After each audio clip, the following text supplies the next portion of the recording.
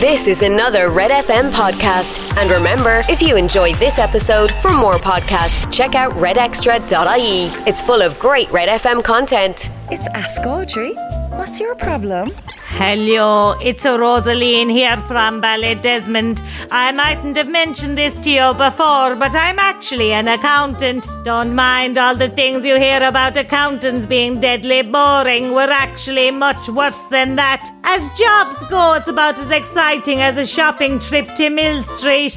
And between yourself and myself, I spend most of my days in front of the computer screen having filthy thoughts when I should be helping small businesses in North Cork to hide money from the taxman, or woman for that matter, #equality. I have a friend, she's very liberal-minded. The priest calls her Dirty Diana. Didn't I tell her that I would love to change career to something that interests me? And didn't she suggest that I try writing erotic fiction about the local area? Anyway, amn't I 20 pages into my debut erotic novel, 50 Shades of Scartaglin? All I need now is a pen name, because I don't want that loathramon of a priest bad-mouthing me about the parish. What would be a good name, tell me?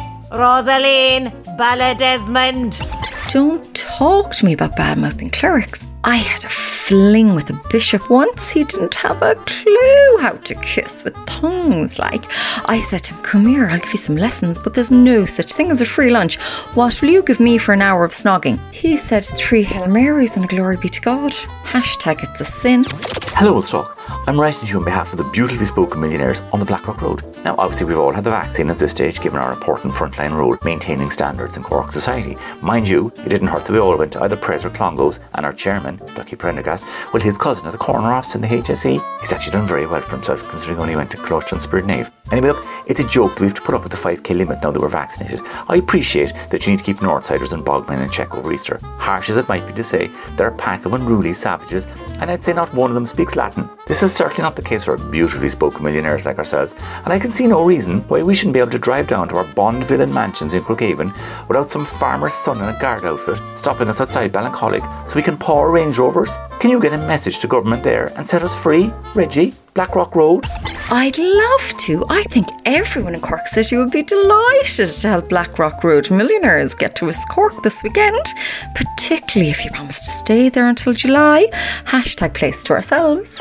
Come here. What's the story with wearing tights all the time? I bought a bike there 2 months ago because the old doll said she was going on a nookie strike if I didn't lose 18 kilos in 50 days. She do be very precise about these things, I know. Anyway, I'm barely off the thing these days, the bike because there's nothing like the endorphin rush, spending 4 hours a day away from your wife and Smalley. He'd be busting me head talking about Minecraft all the time. Thing is, I got a pair of them Lycra man tights for the cycling, and they feel amazing, particularly round the meat and 2 veg, you know. So, will people call me a langer if I wear cycling tights all the time? Tell me. Don't you, Tony? Blackpool? I'll answer that with a limerick. There was a young man from Blackpool. I hope you don't think I'm too cruel. He likes wearing tights, but I have my rights not to be forced to be looking at his tool. It's getting bored on our WhatsApp group. Douglas Road stunners who don't need sunglasses in our profile photos to make us look super hot. Fifi_look at me, I'm modest, said she is totally running out of things to post on Instagram, particularly after she cut her kids' hair and they look like something from the 1980s or modern day Tipperary.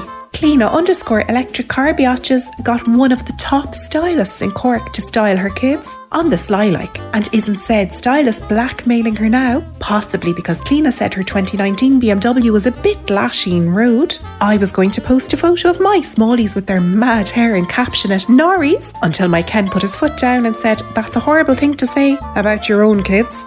He's after getting fierce ethical since watching Prince William on the TV. He even wants us to start our own podcast called Norries Are People Too. This could put the total kibosh in my career as a hot Douglas Road mom influencer. Are we looking at grounds for divorce?